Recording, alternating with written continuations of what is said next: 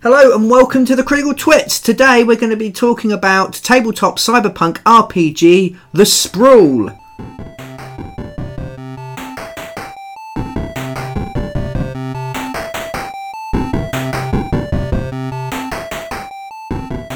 Hello and welcome back to the Critical Twits. I'm Brian Ennis. And I'm Aaron Ravinsky. And today we're going to be talking about cyberpunk tabletop role-playing game, The Sprawl. Something that we touched on a while back in our top 5 one-shot RPGs. Mm-hmm. We promised you a full in-depth review, and here it is. Woo! Cheer. Cheer? Did you just say cheer? Yeah. You know, okay. That's an interesting approach to noise. Yes, we have been playing The Sprawl intermittently now for about 6 months or so. Yeah. On and off as a filler game between the episodes of our main campaign, which is why it's kind of taken us a while to put together the review, because we haven't been playing it in full intensity. Yeah. But we can refer back to that podcast, have a listen if you like, if you're not sure. It works really, really well in a sort of kind of self-contained way, as something that you can sort of play an episode of in a night and then move on with your lives and come back to later. Yes. It's almost, what's the word? It's episodic in nature. That's what I'm looking for. The way it's structured is very beginning, middle, end. Yeah. So that works really well. Now, what is The Sprawl, I hear no one say, and let me answer the silence. The Sprawl is a tabletop role-playing game where you will be playing professional agents, professional people in a cyberpunk world of your own creation, although there are supplements to do otherwise. One of the big things, and probably what we'll start off talking about, is the fact you get to create your own sprawl to undertake missions in. Yeah. You will gang up with the other party members and tackle missions for and against various nefarious corporations. The game is written and designed by Hamish Cameron, published by Ardens Ludaire, and it is a Powered by the Apocalypse system game. I haven't played any other Powered by the Apocalypse games, so I can't really comment on how it differs from sort of the base game and the base idea. The system seems to be something I'm seeing more and more of, it being sort of ported around, used elsewhere. Yeah. It seems to be quite a simple, elegant system. So when we talk about the system for the game, obviously we're talking about this specific incarnation of it, but I do quite like what it's done, and it's made me want to check out some other Powered by the Apocalypse style games at some point. The reason I like it, it's a simple 2d6 system. You only need 2 dice to go. The person running the game doesn't even need to roll any dice. Which is weird for me, because I like rolling dice. Yeah. I've been running the game. It is fairly rules light and very story heavy. Yes. And again, that's something that we quite like. Although, having said that, we've recently been playing a Pathfinder Curse of the Crimson Throne campaign, which is almost the opposite. Yeah. Lots of fighting, lots of gaps for you to fill in as GM. Yeah. Yeah. So we're big into cyberpunk here. If you, we could probably do like a whole playlist of things where we've talked about cyberpunk stuff now. Yeah, we'll probably take up most of our podcasts. Yeah, I'm in the process of editing an indie game, a video game called Local Host, which is very cyberpunk. It's all about deleting artificial intelligences and them trying to get you not to delete them. We talk about Netrunner all the time. Yeah. And we have recently recorded a podcast about Netrunner Rotation. Yeah. Ages ago, actually, now, Aaron, wasn't it? Yeah, at least 2 hours. Yeah, hours. Yeah. 2 in a night. It's been years since I've been able to manage 2 in a night. Yeah. I need a bigger break normally, but just in the mood, mate. To double down, to work a double shift. And we recently talked about Ghost in the Shell, and how it was much, much better than Ghost in the Shell. Yes. So there's loads of cyberpunk stuff for you to to go back and listen to, and I did cut out the bit where I spoilt the ending of Neuromancer, the cyberpunk classic by William Gibson, for Joe. I cut that so I didn't spoil it for the audience, but I don't think he's ever forgiven me, and that's why he's not here. Speaking of William Gibson and Neuromancer, the book for the Sprawl starts with the classic opening line from Neuromancer, which of course, Aaron, as a fan of cyberpunk, you know off by heart.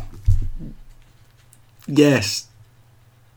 And I will now say it in Brian's voice. The sky above the port was the colour of television, tuned to a dead channel. You sound weird, Aaron. You sound weird. Yeah, sorry, you got a higher pitch than me. I was trying for something and it didn't work. Your mockery has saddened me. Oh, it's all gone a bit weird, isn't it? Yes. There's lots of quotes from various cyberpunk places throughout. To the point where I read one. I can't find the one that I read, but it made me read Snow Crash. Yeah. By Neil Stevenson. Thank you. Did you just read that off my bookshelf? There's a slight hesitation, which I really, really enjoyed, but is definitely a different kind of cyberpunk to Neuromancer. Yes, yeah. It's a good book, though. Yeah. It's got, like, crazy ninja pizza delivery men and weird girls with anti-rape vagina dentata implants.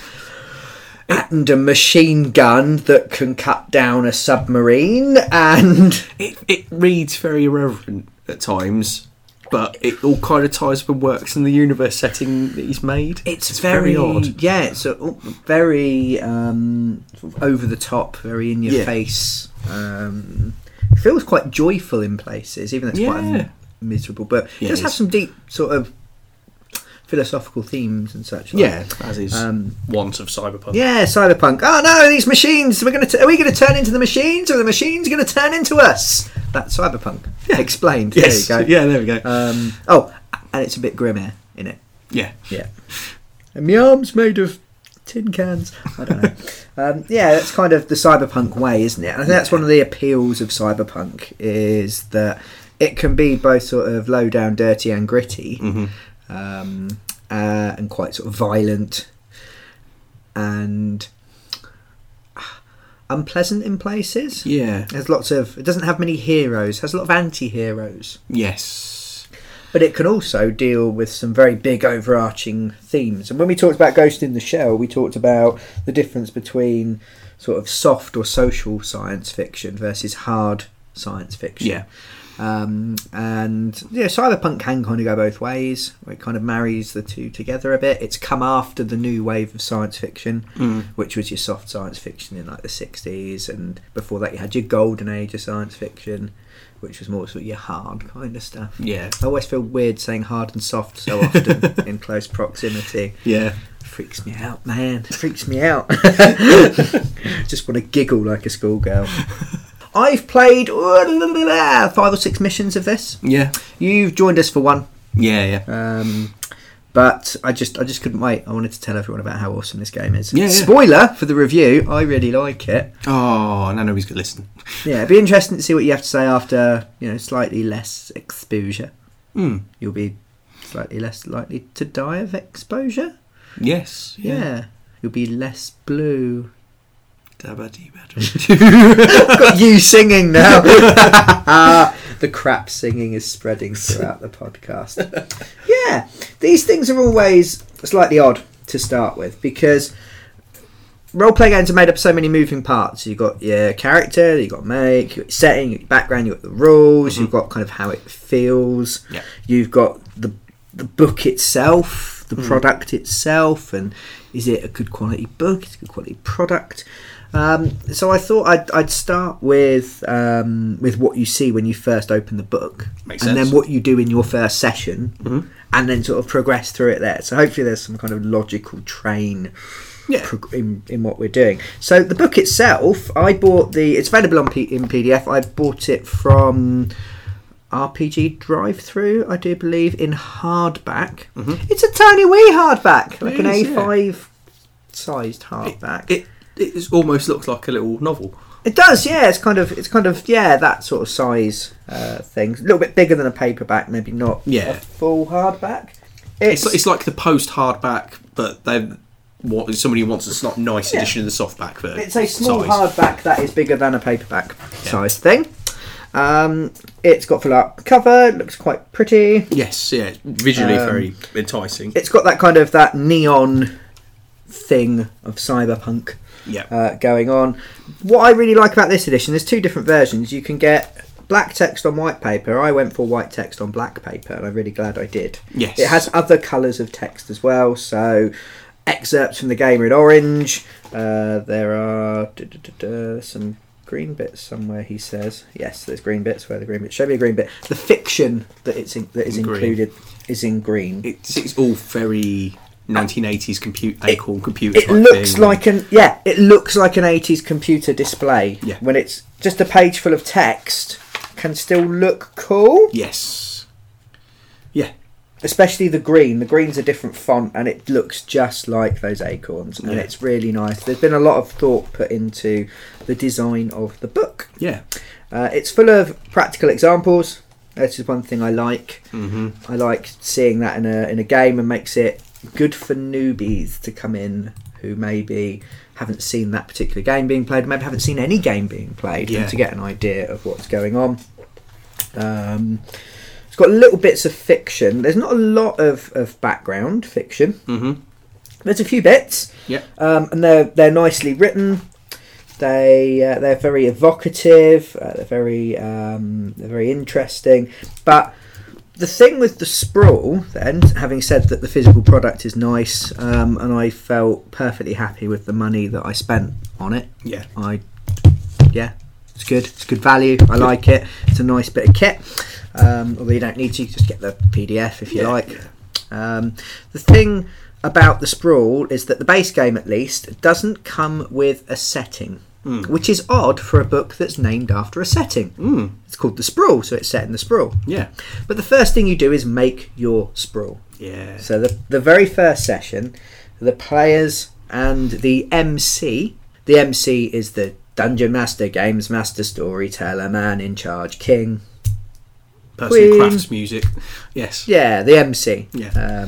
The Chief Rapper. I like to think it stands for Muppet Coordinator. Yeah, it's probably appropriate. But I don't know if that's canon or not. But yeah, the MC and the players sit round together as equals. There is no division at this point. And they create the sprawl. And they do this by talking, discussing about what they think the future might be like. Yeah. And they each posit forth a corporation. Because cyberpunk staple, evil, ominous corporations, and you say, I think this corporation does this, and this. This is what they're like. This is where their main interests are. They're all mega corporations, so they all do a bit of everything, but they'll have a focus. They'll have a specific idea in mind, and that's your first kind of session. I mean, it could take an hour. Could take, as it did for us, about 4 hours. You joined a little bit later because I think when we were playing this the most, you were finishing off your degree. Yes. As part of the reason we played it quite a bit is because we couldn't get everyone. Two of the group were finishing off university things, and the rest of us wanted to role play. Didn't want to carry on the story of our big ongoing game of Mutant Gen Lab Alpha, which is always nice. We thought we'd wait for you. It's nice, isn't it? It's nice. We're lovely people. Oh. Cyberpunk shouldn't be nice. No, it should be mean. It should be hard. Which is maybe why you chose that, so you could be mean because you felt you wanted to, but you couldn't be. It should be as corrosive as the acid rain working its way down your face. Under the pink neon. I don't know, shut up, bro. So we created a city. We decided to go for Neo London, or New London, as it is sometimes known to its mates. You have to be its friend to call it that. Otherwise, you're not allowed. Neo London, Mega London, the London Republics, London Metro, the Lon Met, or LM. There you go. We did some bits. We decided that it stretched from Birmingham to Dover. We made it it's way too big. Mentally, I've kind of been scaling it down ever since. A big sprawling city, the Sprawl. the idea of the sprawl comes from. I mean, the sprawl is It's- in William Gibson, and Yeah. it's multiple cities together, isn't it? Is it Yeah, San Francisco Cisco to to LA, and it's Yeah. kind of merged. Yes. Merge. It's kind of a cyberpunky word. Merge. Yeah. Yeah. So yeah, actually, what you've made is a sort of small, tiny piece because that's spread across America. It's massive. Yeah. So actually, it's not that big, but Yeah. it does feel like go to the other side of the city in 4 days' time. Yeah. It's a little bit like that. We named the Thames the Slick, which came up with the idea of going up slick or down slick, which I quite liked. And horrible, nasty people are called slick suckers. Nice. Yeah, it's good. Yeah. I'd like to take credit for this, but no, it wasn't me. But we have. It's really interesting, actually. I just picked that as just an example of the process. It's my first note. My notes are like 2.5 typed pages in sort of bullet points for. From doing that, it was really interesting to sit down as a group and just be creative together, because generally if you're a tabletop role player, you're probably quite creative, quite a creative person, because you're playing someone who's not you, especially if you're kind of the person that runs the game and makes the game up. But only half the group were DMs, the others are just players, and that's cool. And it was not really, really nice and interesting to see people who maybe haven't played much before kind of taking a lead and going, I think this should be like this, and sort of getting their creativity out there, which maybe they don't get as much chance to express. Yes, yeah, definitely. I mean, when you mentioned that to me, I was reminded a little bit of like the Mutant Year Zero first campaign we played. Yes, well, a bit of the campaign played that, where we had to design the settlement we were in. Yeah. And it made us all more invested in that settlement because we were the ones who created it. And I got that very much from the other players when this was the city. They all understood it. It was this, and this. Yeah. They got it straight off the bat because they'd made it. Yeah. And we added in something for you, didn't we? Yes. Another it was a corporation. new, based on L'Oreal. I can't remember what I'd termed it now. Yeah. It was a L'Oreal and something else I mixed up. But it was basically a beauty company of sorts. Yes. But they dabbled in genetic modification stuff as well. Yeah. I'm struggling to find that one. They didn't put it in. There was a notes with the pun. other It was a pun as well. I was quite pleased with what I'd called it. Yes. But yeah, so we tried to come up with some different groups. So we have the first corporation was Lynx, the London Information Exchange, which was, we came up with the idea of the commuter war against those filthy commies, which fractured London. So I like the British Library. yeah, It's enormous, and it feels like a fortress. yeah, So in this version of London, it is, and they control lots and lots of data, and have faster than light data travel between their Atheniums, which is like ancient Greek for library, I think. And yeah, that was them, kind of like data getting into artificial intelligence. Yeah. We had Utilife, yeah. who basically they're a big agricultural company and utility company. So all the stuff you actually need to live, they try to control. Yes. It's quite a cool idea. I quite like that. It wasn't my idea. And water has been trademarked and protected. It's now called Life. And you have all sorts of different types of life. So you might have High Life, which is for going out clubbing because it gets you off your tits. You might have Sunny Life with vitamin D in it. And all sorts of other things. We're making lots and lots of jokes about life. Yeah. It's quite good. They have the circle, the news, Circle News, or the Circle of Life, Yeah. which is where you get your information from, because that's vital to living as well. We have Haviland, who started off with turbines, ventilation, air supply, because you've got these great big towers that need air pumping around, lots of pollution, so you need it purifying. Yep. And then moved into anti-gravity, so they have whole drone armies that they can call upon, anti-grav floating weapons platforms. Yeah. So sort of an arms manufacturer company, also making sort of big heavy duty vehicles and stuff like that. Yeah. It was good. Yeah. And Verte, who are a biotechnology company who grow meat Yes. in vats, clone, do DNA manipulation. Yeah. They do wetware, so cybernetics that are in your brains or in your nerves, as opposed to the hardware, which is like big metal replacement parts, which is very Haviland. Yeah. So we kind of ended up with a little bit of a division there. Yeah. We had the Union. We've added to these as we've gone along. Yeah. But we've got the Union, which is 2 companies, 1 CEO. That is not a problem. There is no conflict of interest, and it's bad to say that there is. So we had Royal Arms Incorporated, who have things like the Buckingham powered exosuit, the Churchill repeating automatic shotgun, and harking back to Britain's sort of imperial past. And then you had Salvation Sec, or Salvation Securities, also known as the Salvation Army. You can see we weren't being super serious with this, who were the remnants of the church. So the idea of the Queen or King being the head of church and state, we took that and turned that into 2 companies with the same leader. That have, so Salvation Securities, they have a giant army of people, because it's all the people in the slums. They're the biggest slum landlord in the country. Because the church is the biggest slum landlord in this country, people. Wake up, sheeple, wake up. I don't mean that.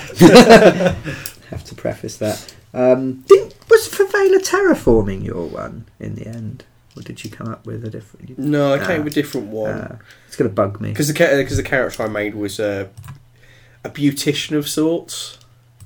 Yes. It went and sold products. I remember the tagline was because you're currently not worth it. You got into the field. Yeah. The feel of it then. So we added them in. We also had Favela terraforming, fabrication, relocation, obfuscation. They build things and they also do gang warfare. So like a criminal gang, but got really successful. Yeah. We also added in some silly things like Scotland Yard being bought by Yardies. Yeah. We're making it seem it was quite a sinister, serious game. Yeah, the odd thing I found about it is like we're making these silly like puns and jokes about stuff, and then there's actually quite a dark undertone to everything. Yeah, which became a bit snow crashy. Yeah. There's just like these humorous bits. There's room for it in Cyberpunk for some dark humour. Yeah, and such like. So, what you do once you've made your sprawl, and yours can be completely different to that. You can have a much more utopian one with sort of the kind of missions you're doing going on secretly, or sort of undercover. You could do pretty much anything. You could rip something from somewhere. Yeah. So you could take the sprawl if you wanted to, and there is a 150-page settlement supplement. Setting supplement, sorry. The November Metric, which has 12 settings. So quite a lot of already pre-built settings for you to use. Which Yeah, is nice. so 12 pre-built settings that you can use in your games. I really like the picture on the front of it. I'm looking at it now because I haven't bought it. It's on the internet, and I really want it. It's really pretty. I'm trying to resist buying it because we're going LARPing soon, and I need the money for that. So I can't buy things. I like the phrase on here, the way it's phrased. It includes 12 settings ranging from arcologies to sprawls to nation states to cat-based conceptual overlays. I want to know what a cat-based conceptual overlay is. I probably want to spend 4 to 6 years of real-time role-playing in one. Yeah. Because I love cats. There was a section in Only Forward, which is a cyberpunk by Michael Marshall Smith. Okay. Where essentially the whole of the States is now one big cityscape. Okay. And everything's sectioned off into massive blocks that used to be the size of cities that have particular archetypes or thought beliefs and stuff. And one of them is completely dedicated to cats and is owned by cats. Oh, cats become sentient? No, they're just sentient. Become. They're just normal cats, but it's just lots and lots of feral cats. People don't venture in there unless they're a cat person because they're not welcome. Oh, okay, cool. Sounds like my bedroom, and I haven't given the cat any treats today. Yes, get told off, get shouted at a lot. So yeah, we talked a lot before about how player input and player buy-in is really, really important in a role-play game. By getting you to make it yourself, yes, it takes time, and some groups might not feel creative enough to do that. And you can get the other book and use those, or take something from somewhere else. But for groups that feel up to it, I think it's a really great way to start a campaign or a series of linked adventures, because it's not just this thing is happening to me. It's like, that's the corporation I made. You're immediately bought in, and you're talking and discussing as you go, so everything should have a bit of everyone's input. Yes, it encourages you to say yes, and what about that? You've done that kind of thing. Mine could be like this, and they could be opposites and hate each other and be at war, and you kind of tie everything together. Yeah, it came across massively when I joined the session partway through. Yeah, when I was like, okay, so what's going on with everything? And everybody was jumping in with various bits and pieces and describing bits of the corporations of the world and things they'd remembered from the missions or they created before. And so there was a lot of excited chatter about it, which was made me invested. It does other things to give more of that kind of buy-in, which we'll talk about in a second. But it's one of those. It's a game that really encourages the players to be as creative as the person running the game. Yes, which I really, really like. So moving on from there, then you'll then create characters. Now it's definitely a class-based system. Which can feel a bit old school these days if you're used to playing more kind of freeform systems. If you've played a bit of World of Darkness or GURPS or those kinds of things where they're a bit more open. You have very different types of characters with very different abilities. Now over time, characters can start moving outside of their focused area. Yeah. But what it does is it makes you very, very good at one thing. Yeah. Which feels very cyberpunk to me. Yes. If you go to Neuromancer, you have Case. He's a hacker. Yeah. He's really good at hacking. Yeah. He's a bit shit at everything else. Yeah. You have Molly, who's really good at killing people, but can't do much else. Yeah. So you have these kind of specialists. Yeah. And it's got that kind of. It gives it that kind of. It's almost like a heist movie kind of feel as you get into the missions, where you bring together. You've got the guy who's there to do the hacking. You've got the girl who's there as muscle. You've got the leader. Yeah. You've got the driver. Yeah. And they've all got their little bit, and they all get their moments in the spotlight when they do their thing, because they can do their thing really, really well. Yeah. That's really fun. Again, helps with that investment, as you said. It also makes it very easy for drop in, drop out play. Yeah. You've got a couple of people missing that week. Well, it doesn't matter because that crew, the mission you're doing, doesn't need those people. Yeah. You need these. You're not an adventuring party in the D&D sense, in that you go everywhere together and you sleep in each other's tents. No euphemism. You are hired for the mission. Yeah. So you can go. Where's so and so? Well, they're on a different mission. Yeah. Or they're at work today. This is a thing they do on the side. Yeah, they're doing something else. Yeah. Go away. They can't be involved. Yeah. And so you can still. It doesn't suffer as much from that kind of that drop in, drop out kind of thing that can sometimes happen. You could be a driver, drive stuff. Could be a car. Could be a helicopter. You could be a fixer. You fix things in a social sense. So you can find stuff. You can find contacts. You know the right people. Play a hacker. You hack things. You chop them up with a stick. Cool. Sticks are rubbish for chopping things up, right? Your computer stuff. Yeah. Hunter, you find people. We've got a hunter in our group who is basically a private detective. Yeah. Oh, so-and-so's missing. I'll find them. Infiltrator, sneaky thief people. Yep. Got killers. They kill things really, really well. Yeah. Pushers are a little bit unusual, to the point where I'm having to look at the book a little bit. I quite like there's a quote for each character class as well, which is from a song. Oh, they're not all from songs. Some of them, a lot of them are. The pusher has an ideology, a vision, a cause, or a mission. And it could be it's a higher ideal, political change, social justice, revolution. Maybe it's simply to be the top dog in the junkyard. When you start talking, people listen. A kind of charismatic character. Yeah. Be a reporter. So you're doing news. You don't necessarily have to work for a corporation. You could be doing that sort of citizen journalist thing. Yeah. You can do that really kind of cool cyberpunk. I'm live streaming. Yeah. So I need to make it interesting because I'm losing viewers. I shoot the guy in the face. Yeah. See what happens. Yeah. Viewer count goes up, kind of thing. You can do it different ways. Yeah. You've got the soldier, who's different to the killer. The soldier is more like a professional soldier. Makes a plan, executes the mission. Yeah. Has lots of bonuses to do with that. We've got a soldier and a killer in the same group, and they don't actually clash. No. Really. The killer tends to be following the soldier's orders. And you have a tech. Yeah. So you build and make tech. Did you make a tech? I was a tech, yeah. I like your tech. I remember your tech. Yeah.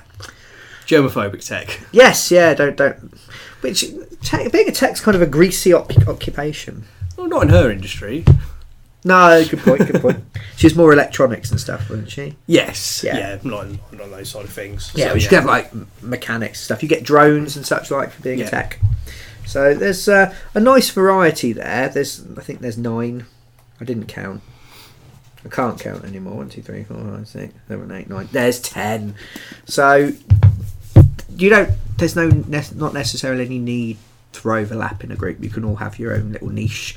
Some of them I think are easier to bring in. You might find it hard to use a driver in every single mission, but they can still do other bits and pieces. Yeah. But then again, your MC should be putting in those opportunities for you. Yeah. So you make your characters, you pick other characters. You don't all necessarily know each other at the start. You pick another character that you know.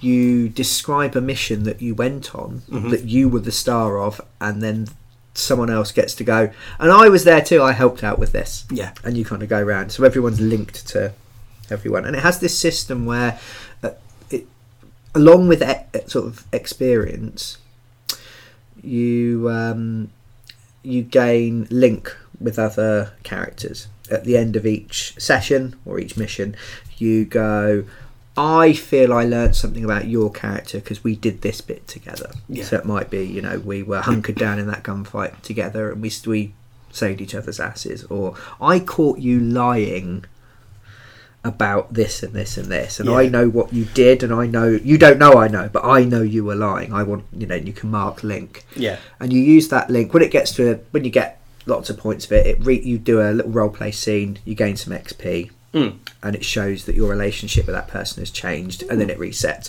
until it hits that point. When you help each other out, you get bonuses to the dice roll, because you know a bit about each other. But then your relationship changes, so you maybe don't work as well together. So if your characters go from being friends to being lovers because you've had so much link, you've got to know each other so well, or you're in a new type of relationship and you're not as smooth working together anymore because you've not got, you're in a new social zone with them, for instance. But it could be all sorts of different different things. Each other off. That's very cool. I like that. Yeah, so it could be that you know each other, but you've got like this sort of passive-aggressive kind of snarky thing, and then your scene is one of you turns around and lamps the other one, and that's like, well, now we have a very different relationship. We don't snark. Yeah. We've got a violent relationship. It's very different. So, you can take it in different directions. And I really like that. I like the idea that it's getting you to think about what's happened and how it's changed your character and the characters' relationships to each other. Yeah. Encourages that interaction with players, which does come naturally with roleplay, but it makes you think more about it, which is nice. Yeah. So these characters, they each have an individual playbook. So you have moves. When you want to do something in the game, you make a move.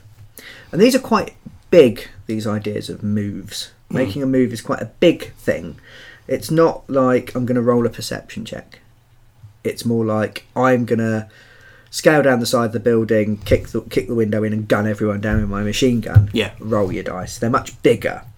And it's more about describing what happens and that kind of thing, and not getting bogged down with rules. So Yeah. when I say, it's kind of rules light and story heavy, it encourages the players to explain the consequences of their actions. Mm-hmm.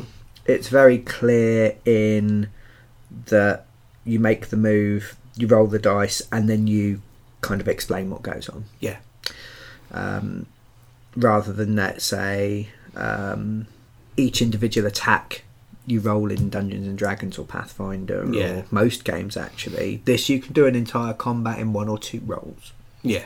That's kind of fine. Yeah, it's yeah. all right. Yeah. So generally, when you make a move, you will roll 2 dice. You will add a stat. Mm-hmm. And you might have other things. You might have cybernetics. Everyone has cybernetics. And one of the good things about that is you have to explain why you've got it and where you got it from. Yes. So if you saved up and bought it for yourself, it's probably a bit wonky, and it'll be wonky in some way. Yeah. Or someone could have bought it for you, so you could be owned by a corporation. Yes. So your cybernetic arms don't necessarily belong to you, and therefore Haviland, who gave you your cybernetic arms, expect favours in return. Yeah. Which is good. So you've got these different things that might modify it. And again, these are just tying you into the setting more. Yeah.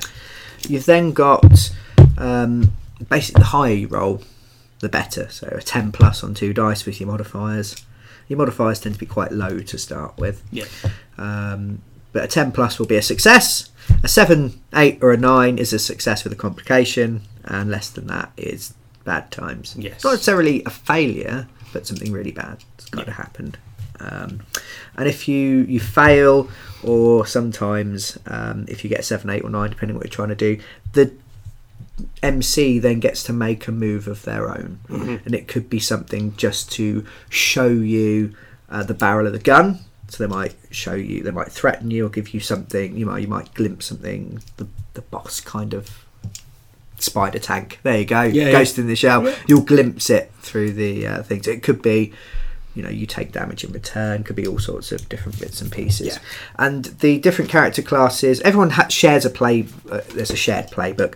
The different character classes then get playbooks of their own. They choose moves from that. So Mm-hmm. you can have a soldier that's really good at planning ahead, a soldier that's really good at giving orders in the heat of the moment, a killer that counts as a small gang because they're so dangerous, Mm-hmm. or a killer that's really good at creeping up on people and killing them without anyone noticing. And you can kind of take different moves to customise your character. Yeah. It's quite a lot. And this is possibly where some people might not like the game. Okay. And that's fine, in that the moves are quite limited. You're not going to be doing, it's not quite as open and free in the different skills and stuff that you have as, say, maybe a typical game. It's very much focused on this group of professionals coming together to do a mission. Yeah. So all the cool stuff is focused around that. Yeah. And then anything else, you're not going to get craft whittling as a skill, as I've had several players have in my path. Yeah, I've had about like the 5th character in one of my Pathfinder or Dungeons and Dragons games that's got craft whittling. Right. People just like making shit out of wood. Yeah. I suppose it's Imaginary wood. We don't see a lot of it around in Peterborough particularly, so maybe it's just an urge your players get that.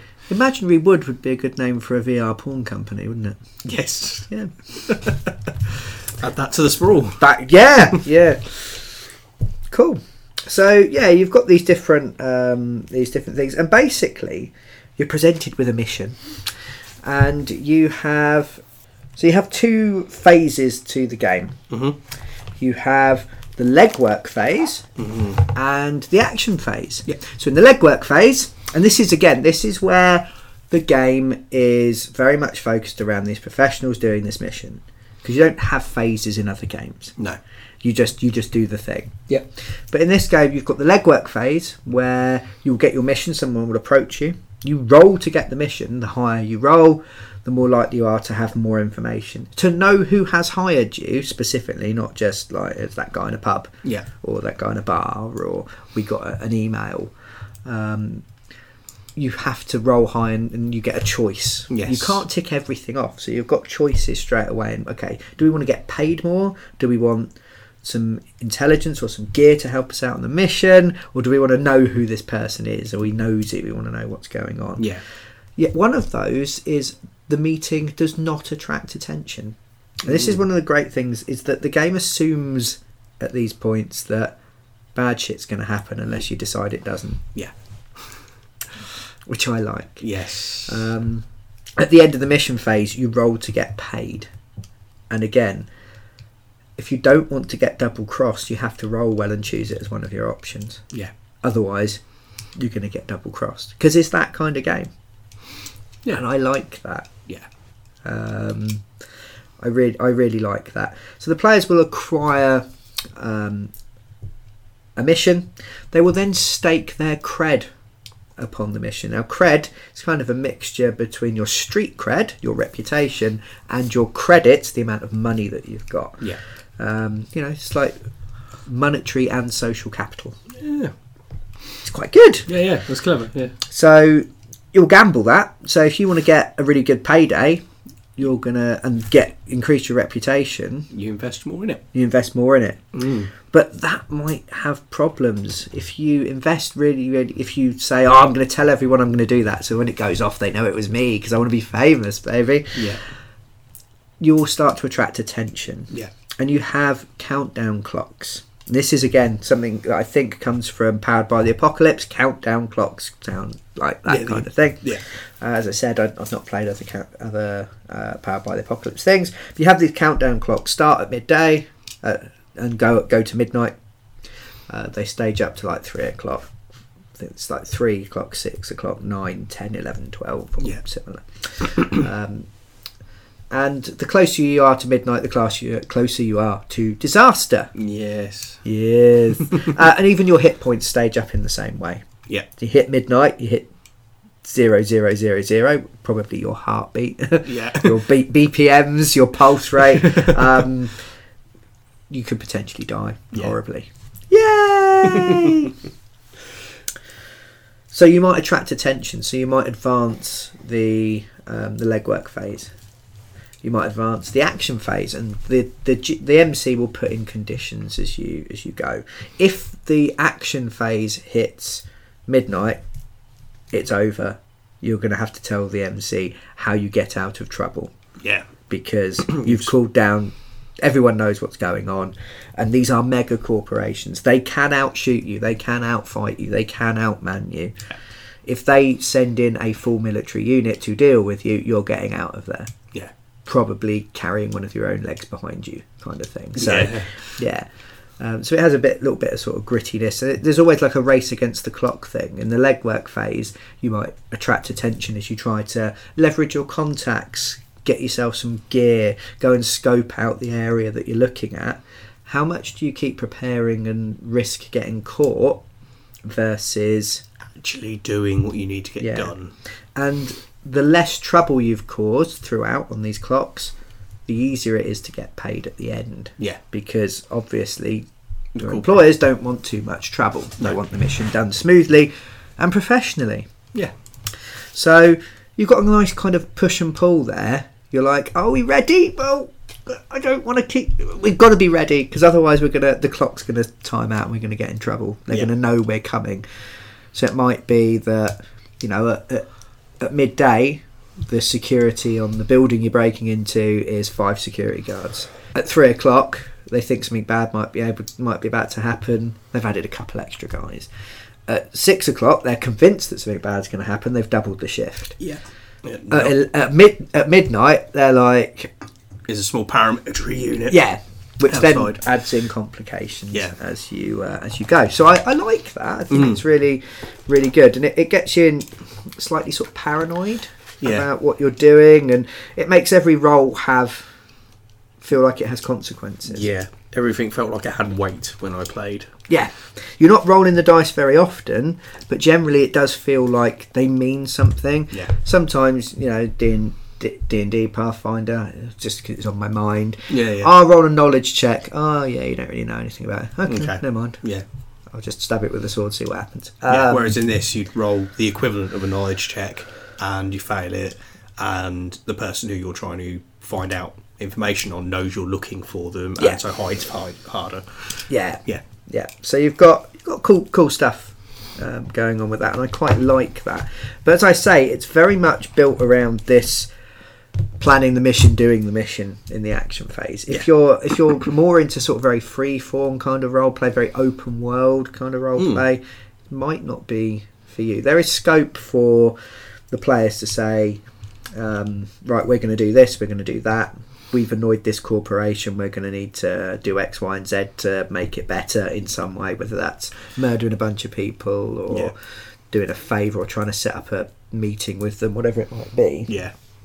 But the default kind of thing with it is someone wants to give you a mission. You meet them.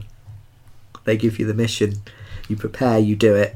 Yeah. You finish the mission. There's a very much a set structure there, which is why it works quite nicely for sort of something that we can dip in and out of, because you don't necessarily need a load of ongoing backstory. You can bring characters back, and it encourages the player characters to make connections to the world and rewards you for that.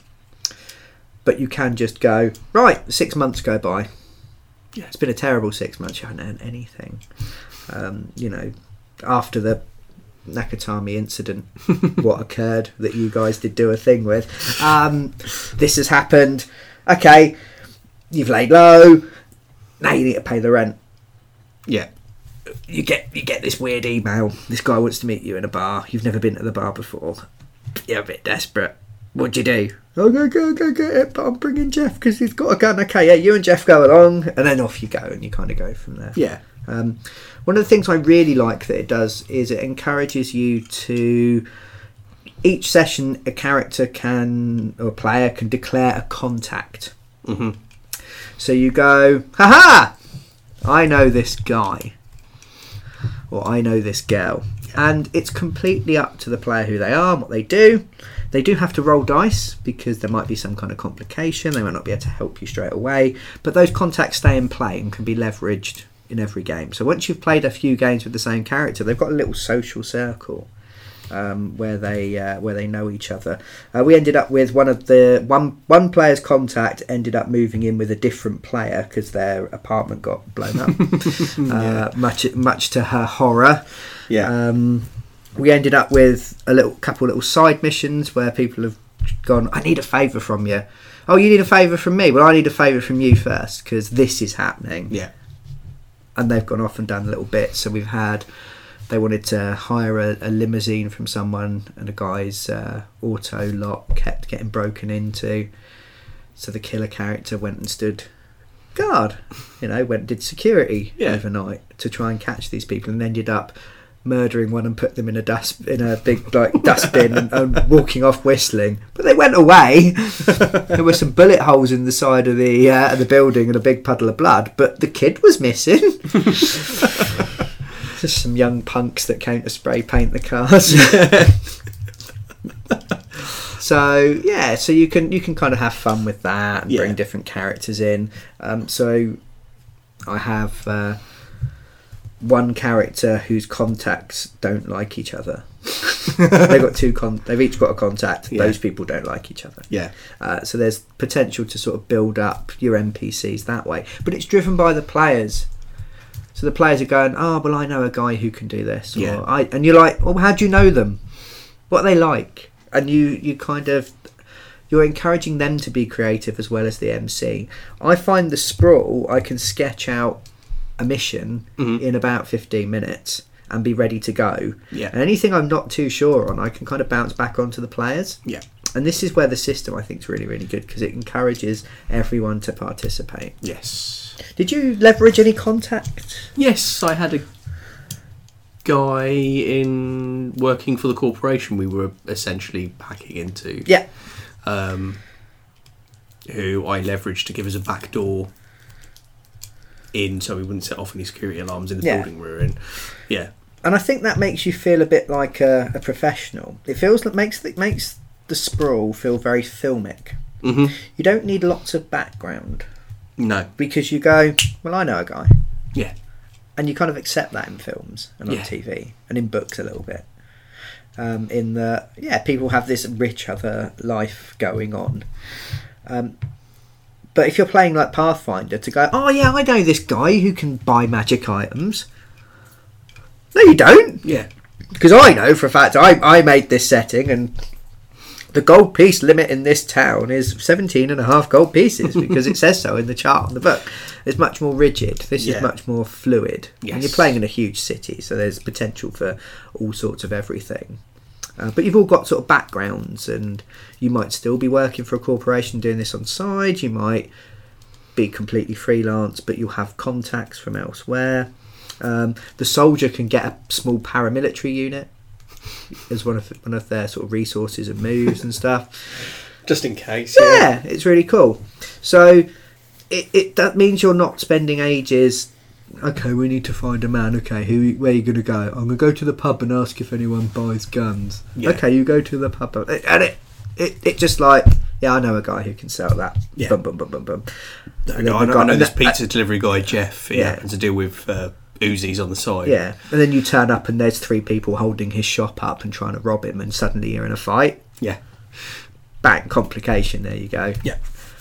Sorted, and it keeps everything moving really quickly. Yes, it's like nice scene cuts between each. Yeah. The other thing it does quite nicely is it lets you feel slick and professional by having intelligence and gear. So you can do some research and find out some intelligence, and then we've been using poker chips to represent these, but really you just mark them on your sheet. Yeah. And you just go at some point during the game, you go, right, yeah, when I was in the stacks looking for info, found out about the security system here. You go, okay, cool. Have a +1 to your check to evade the security system. You might go, and there's a tank coming. We weren't expecting a tank. And you go, I always plan for tanks. Spend a gear, and you pull out that little briefcase that your character's been carrying around, unfolds into a little portable RPG. Yeah. And off you go. And you've got various different things you can do with it, which means sometimes I've done stuff where characters have like in other games have tried to break in somewhere or have tried to rescue their princess or whatever, and they try to plan for every eventuality. Yeah. There's that cleric that has 400 scrolls on them, one of every spell they can cast just in case. Yeah. I've got a 10-foot pole and 20 foot of rope and 14 days rations and because they want to be prepared for everything. Yeah. Well, you can be prepared for everything or at the right time. Yeah. The more without seeming over the top. And without wasting time visiting 47 different merchants and that kind of thing. So I like that. I think that's really, really good. It keeps things moving. Yeah. I really enjoyed that element. Yeah. Going into the game. And again, there's creativity to it because it's your gear token as a player. You decide when you use it and what you want it to be. Yes. So you're contributing to the story. It's not the MC story that the players are running through. They're shaping the story as well. They're able to throw curveballs. They're able to do different things. They're able to bring in characters. Normally characters are completely a DM thing, but they can just make up a person who now exists and has a relationship with you. How cool is that? Yeah. And then the DM has to pronounce their name and do their accent and be them. But yeah, it's cool. I think the only problem we've found with it as a group is that sometimes in the legwork phase, the players will split up and you end up with a split party. Yeah. So the MC's working with one character and everyone else is talking about biscuits because they're not really involved and they're not there. So I found that to keep those bits sort of sharp and snappy. Yeah. Whereas I think traditionally we as a group we're very role play heavy anyway. Yeah, we tend to role play in real time. Yes. Yeah. And so kind of speeding through them a little bit, giving them a little bit of flavour. Yes. Is really, really good. Yeah. So that's kind of a feel of how it works. To give you an idea of a mission that was done by the group, I'll pick one of my missions and I'll just explain a little bit, just to give people an idea of what they can do. Yeah. We did a mission called the Hieronymus Op, which involved the group being hired to extract a rogue artificial intelligence from the Chiswick demilitarized zone. Well, it wasn't in the Chiswick demilitarized. It was in there for a bit. It actually had moved. They had to track it down. The Chiswick demilitarized zone is one of the richest places in Neo-London, because Chiswick is one of the richest places in the UK. Yeah. And we came up with some random background for this AI called Hieronymus. So apparently in our world, Hieronymus is an independent AI. There are only 10 in the world, and it's recognised as a person and is a citizen of 27 different nations and nation states. It's one of only 3 independent AIs that is disembodied, so doesn't exist in a physical stack or computer system. Yeah. They're not supposed to do that, but they have. Yeah. So we kind of, and this was sort of with the players as well, we came up with some bits and pieces and chatted about it. So they wanted to, the people in the Chiswick DMZ, the person who hired them wanted them to track down this particular AI. Because it had hacked into the Chiswick DMZ and caused a load of trouble. And it was being held by Lynx, the London Information Exchange. So the players went looking for it, found out where it was. It was being stored, so it had been contained. Yeah. Because it had been a bit naughty and it was being moved around. So they then plotted an assault on an Athenium to try and get the thing. Yeah. And through that, there was a great big fight. The Lynx have very, very cool kind of heavily cybered operatives. Yeah. That are, in my mind, is it Metal Gear, where the guy with the sword appears from nowhere, yes, cuts people in half and then disappears? Yeah. Yeah, bit like that. Yeah. Kind of creepy super spy things. And they ended up, at the end of it, after a series of misadventures, which involved accidentally levelling a small city block. They stole a powered exosuit. Yeah. Which then the other people, the Lynx people, hacked back into. So the moment that they disengaged from it and were no longer in direct control, it turned around and tried to blow them up. Yeah. Missed.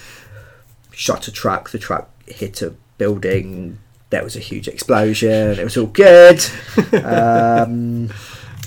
They ended up with one of the players downloading the AI into their brain. Yeah. Because the brain is just a big, in my mind, it's a big processing unit. Yeah, yeah. Causing him to overheat and be racing against the death to be rescued. And so they went to a dodgy backdoor doctor to get him extracted. One final twist. Dodgy backdoor doctor to get him extracted. That turns into a very different mission. That's very dodgy, isn't it? Yeah. And nearly died. Didn't die. No, it's good. Didn't die, but about 50 other people died. Yeah. They ended up very, very, very, very, very much pissing off the London Information Exchange. Yeah. To the point where they're about to, in our game, send a huge team of operatives after them just to kill them. Or they're going to hire them for a last job and then kill them. Yeah. Get a bit of use out of them.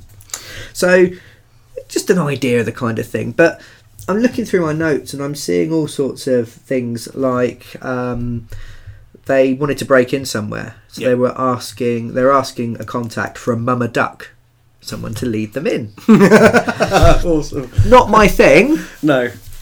Players just coming up with their own kind of ideas. Yeah. Sounds really cool, doesn't it? Yeah. We had the Buckingham giant exosuit. The Sandringhams are the smaller exosuits. Yeah. Which is good. Just seeing what else we've got. We had Crash the hacker. Yeah. Who got involved, who now lives with one of the players and they're not happy about it. We have Char Char, who's an exotic dancer who sells information and was having all sorts of dodgy problems, and had to get the heavy to go and beat up someone who was blackmailing her. We have Cosmo, the human trafficker, who works out of a virtual sex bar called the Rouge Trader. Who I'm again, not my thing. They sell Long Life, so Life Water. They sell Long Life, which is sex waters, Viagra in water form. And their slogan is "Jack in, we'll jack you off." And what I like is that 90% of that wasn't me. I was running the game, but I was uncovering it as well. Yeah. You're like a facilitator. Yeah. I'm coordinating, but I'm not in control of every single element. So that may have been slightly weird or slightly, what the hell is this guy talking about? But there's just so many bits in there, like those 3 contacts that I mentioned. They didn't exist at the start of that session. I had to role play them. So the players have made up a character for me to role play. So I'm doing something unexpected as the DM. Yeah. And that's what I really like about DMing. I like to run sandbox games because I like to be surprised by my players. Yeah. Well, the Sprawl lets them surprise me all the time by saying, this guy does this, or I'm going to do this, or I'm going to use this bit of gear to do this really weird, crazy thing. And you're like, oh my God, I have no idea what that... Okay, what do you think happens? Roll your dice. And you just kind of roll with it and go with it. And it helps you probably feel like a player as well. I feel like I'm playing the Sprawl just as much as the players. Yeah. It's new to me. It's not like I've read my 20 pages of my campaign and I'm going to deliver it, or I've planned for 3 hours before the session and I know everything that's going to happen in the dungeon. Yeah. It's almost, if you imagine Pathfinder, where one of the players can go, I think there might be a trap over there. Or, wouldn't it be cool if there was a dragon? Well, cool, there's a dragon, go for it. It's got that, it's very much more give and take than other RPGs, which is why I really, really like it. Yeah. Because it keeps me on my toes as a DM. Or it stops me having to sort of over focus. Yeah. And it, as I said, it does its one thing really, really well. It spends, because like a normal RPG game will spend 500 pages trying to give you the rules and the world and the background, and try to cover every eventuality. The Sprawl spends 250 pages doing one thing in loads and loads of detail. Yeah. Which I really, really like. I think it could drag if you were going to play it for a long, long time. Yeah. Because it does do that one thing. I'm sure you could hack it and adapt it, and there's a bit in the back for adapting it and hacking it, and that kind of thing. But it just does that thing really well. It's written really well. So, for instance, when you get hurt, you roll dice. You roll your dice to acquire agricultural property. As in, buy a little plot of land to die in, to be buried in. So, at that point, it's just evocative. Yeah. When you do that thing, that all of the abilities, etc., have cool names. Yes. You don't go to a contact for help. You hit the street. Yeah. Because it's kind of what you're doing. It's full of. You have. You don't fight, you mix it up. You don't threaten someone, you play hardball. And it's just full of little bits and pieces like that. Yeah. Your physical stat is your meat. Yeah. You have cool to remain calm and focused in stressful situations. You have edge to use your street smarts. You have mind to think your way through things. You have style to be charismatic or to have nerve, and synth to interface seamlessly with technology. Yeah. So the same 6 stats, just like Pathfinder or D&D. Yeah. Keep talking about that, but I think it's probably the one most role players would be familiar with. Yeah. It's the go-to tradition. Yeah, But it's a very different feel rather than Dex, Con, Strength, yeah. Wisdom, Charisma, Intelligence. You've got cool, edge, meat, mind, style, synth. Yeah, which instantly they seem vaguer, but they're also evocative. You know exactly what each of them mean. Yeah. You know exactly what circumstances you'll be rolling those statistics for. Yeah, it's very cleverly thought out. Yeah, it's very, very focused on the thing that it does. So if you want to play cyberpunk stuff and be a cyberpunk badass operative who gets themselves into trouble and gets themselves back out again, or maybe not sometimes. Yeah. If you want to be a bit of a badass and not have to worry about planning ahead, it's really, really good for that. It's really good to just sort of really get immersed in that kind of cyberpunk feel. Yeah. And I've really, really enjoyed it. I really want to play it now. I haven't played same. it for a few weeks, Yeah. and I'm like, I've been talking about it, and I want to play now. Yeah. I want to do more of it because it is really, really fun. And it is I think it's fairly beginner friendly in that there's not a lot of stats to worry about. There's not a lot of number crunching. You're rolling 2 dice and adding or subtracting a number. Yeah. That's pretty much it. Yeah. There's nothing super difficult about it. You're not worrying about representing combat on a map or anything like that. It's more about the feel Yeah. and that kind of thing. Telling something of interest. Yeah. Yeah. And I really like, as well as encouraging you to create the world together to get that buy-in, I really like what it does for the DM. Yeah. Sorry. So it gives you an agenda, first of all. So it says, make the sprawl dirty, high-tech and excessive. So, make it over the top. Yeah. Make it gritty, but also, add lots of technology in. Fill the characters' lives with action, intrigue and complication. So you can just keep adding twists and keep adding bits to it. Yeah. And it's kind of fine with that. Entangle the characters in the sprawl. So get them involved with what's going on. It gives you directives to earn experience from, and it's like, make sure you use those for your players. Yeah. So you can say, my character's money driven, so if they potentially mess up the mission for money, they get XP. Yeah. And there's lots of them to choose from, and it's like, always give opportunities for those. Play to find out what happens. Yeah. Create an interesting situation or a difficult situation and then see what the players do. Yeah. So you don't necessarily need to have all the answers. I quite like that. It's like, okay, you'll slay the corporate boss Yeah. and then they'll go off and do this next. So it's like, no, the players are going to do whatever. Cool, okay, this will be interesting. Let's see.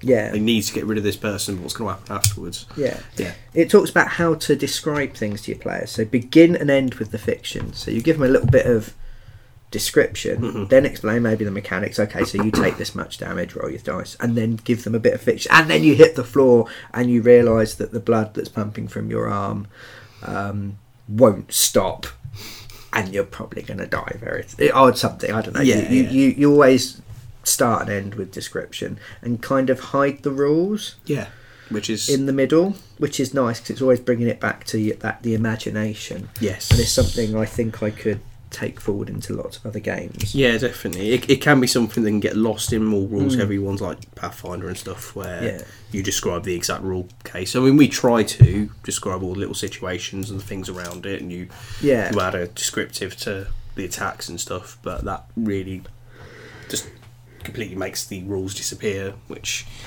makes it more fun. Yeah. So it's not this happens, this happens, this happens, take 7 points of damage. Yeah.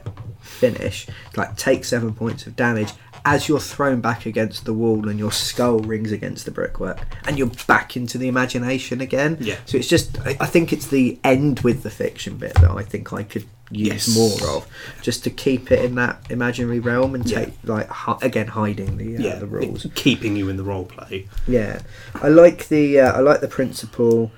Ask questions and incorporate the answers. I want this contact. Okay, so what are they like? How do you know them? Yeah. Why should they help you? cool, okay, yeah, cool, and then you go with it. Yeah. Or I want to break into the building. Okay, when do you want to break in? At night. So how are you gonna get in? Oh, I was thinking I could do this. Okay, cool. And then you know it's asking the players to have input, and then you don't have to do what they say, but you can definitely use bits of it. Yeah.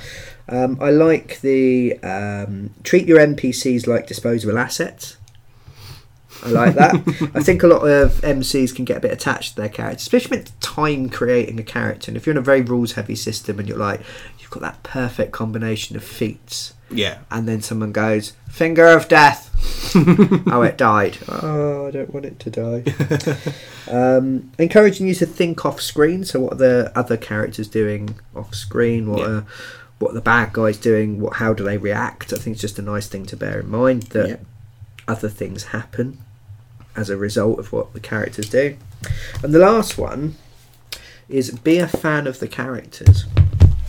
I think a lot of roleplay games can accidentally become very adversarial. It's the DM versus the players. Yeah. Oh, this character... I'd see a lot of things on forums and on Facebook groups where it's like, oh, one of my players has made this character and it's killing everything I'm throwing at them. It's like, but that's cool for them, surely. Yeah. The only time that's a problem is if it's not fun for the other players. Yes. But it's always like, oh, well, I want to do something to correct it and break it. Okay, yeah. It might get boring for them if they can just overcome every single problem, but let them have a bit of time to shine. Yeah.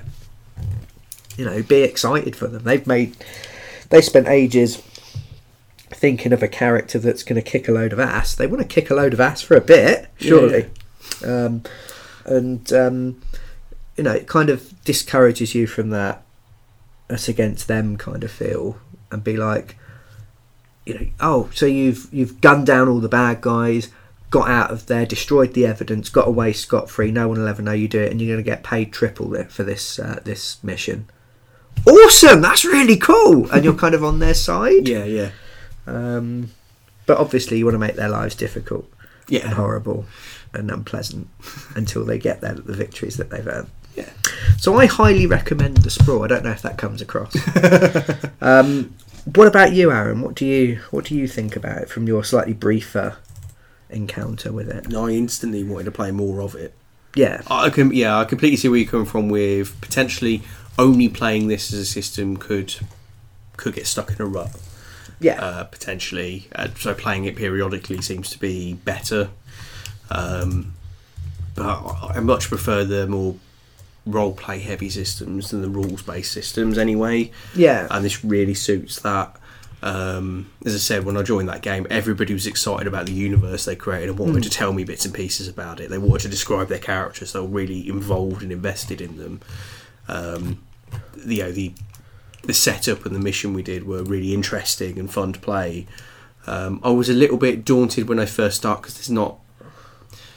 The rules can sometimes act as a nice crutch for going, okay, my character does this, that means I have to look at doing this, this and this. Yeah. When that rule comes up, I do that. And because it's a bit more open and free form, it has those, but they're a little bit more down to interpretation. And initially I was a bit daunted by it, but the instant I saw how the other players were using their character to interact using those systems, it made perfect sense, and it was really easy to get on with. And didn't feel like I could do anything wrong. I mean, obviously I could do things wrong, like try and throw a grenade at a group of thugs threatening me because I was Japanese and they were all a bunch of racists, and topping off the top end of the car and bouncing it back in, exploding, covering everybody in foam. But no, it didn't feel like I could suggest something and it would be awful. If I suggested something, it wasn't quite in tone with everything. Somebody else go, oh, what about if you added this on as well? And just jazz everything up. And like you said, it makes everybody feel like they're interacting and part of things, and it's a lot less adversarial. It's not, oh, you've done that, that's ruined this whole mission for us. It's like, you've done that, it's ruined everything, well done.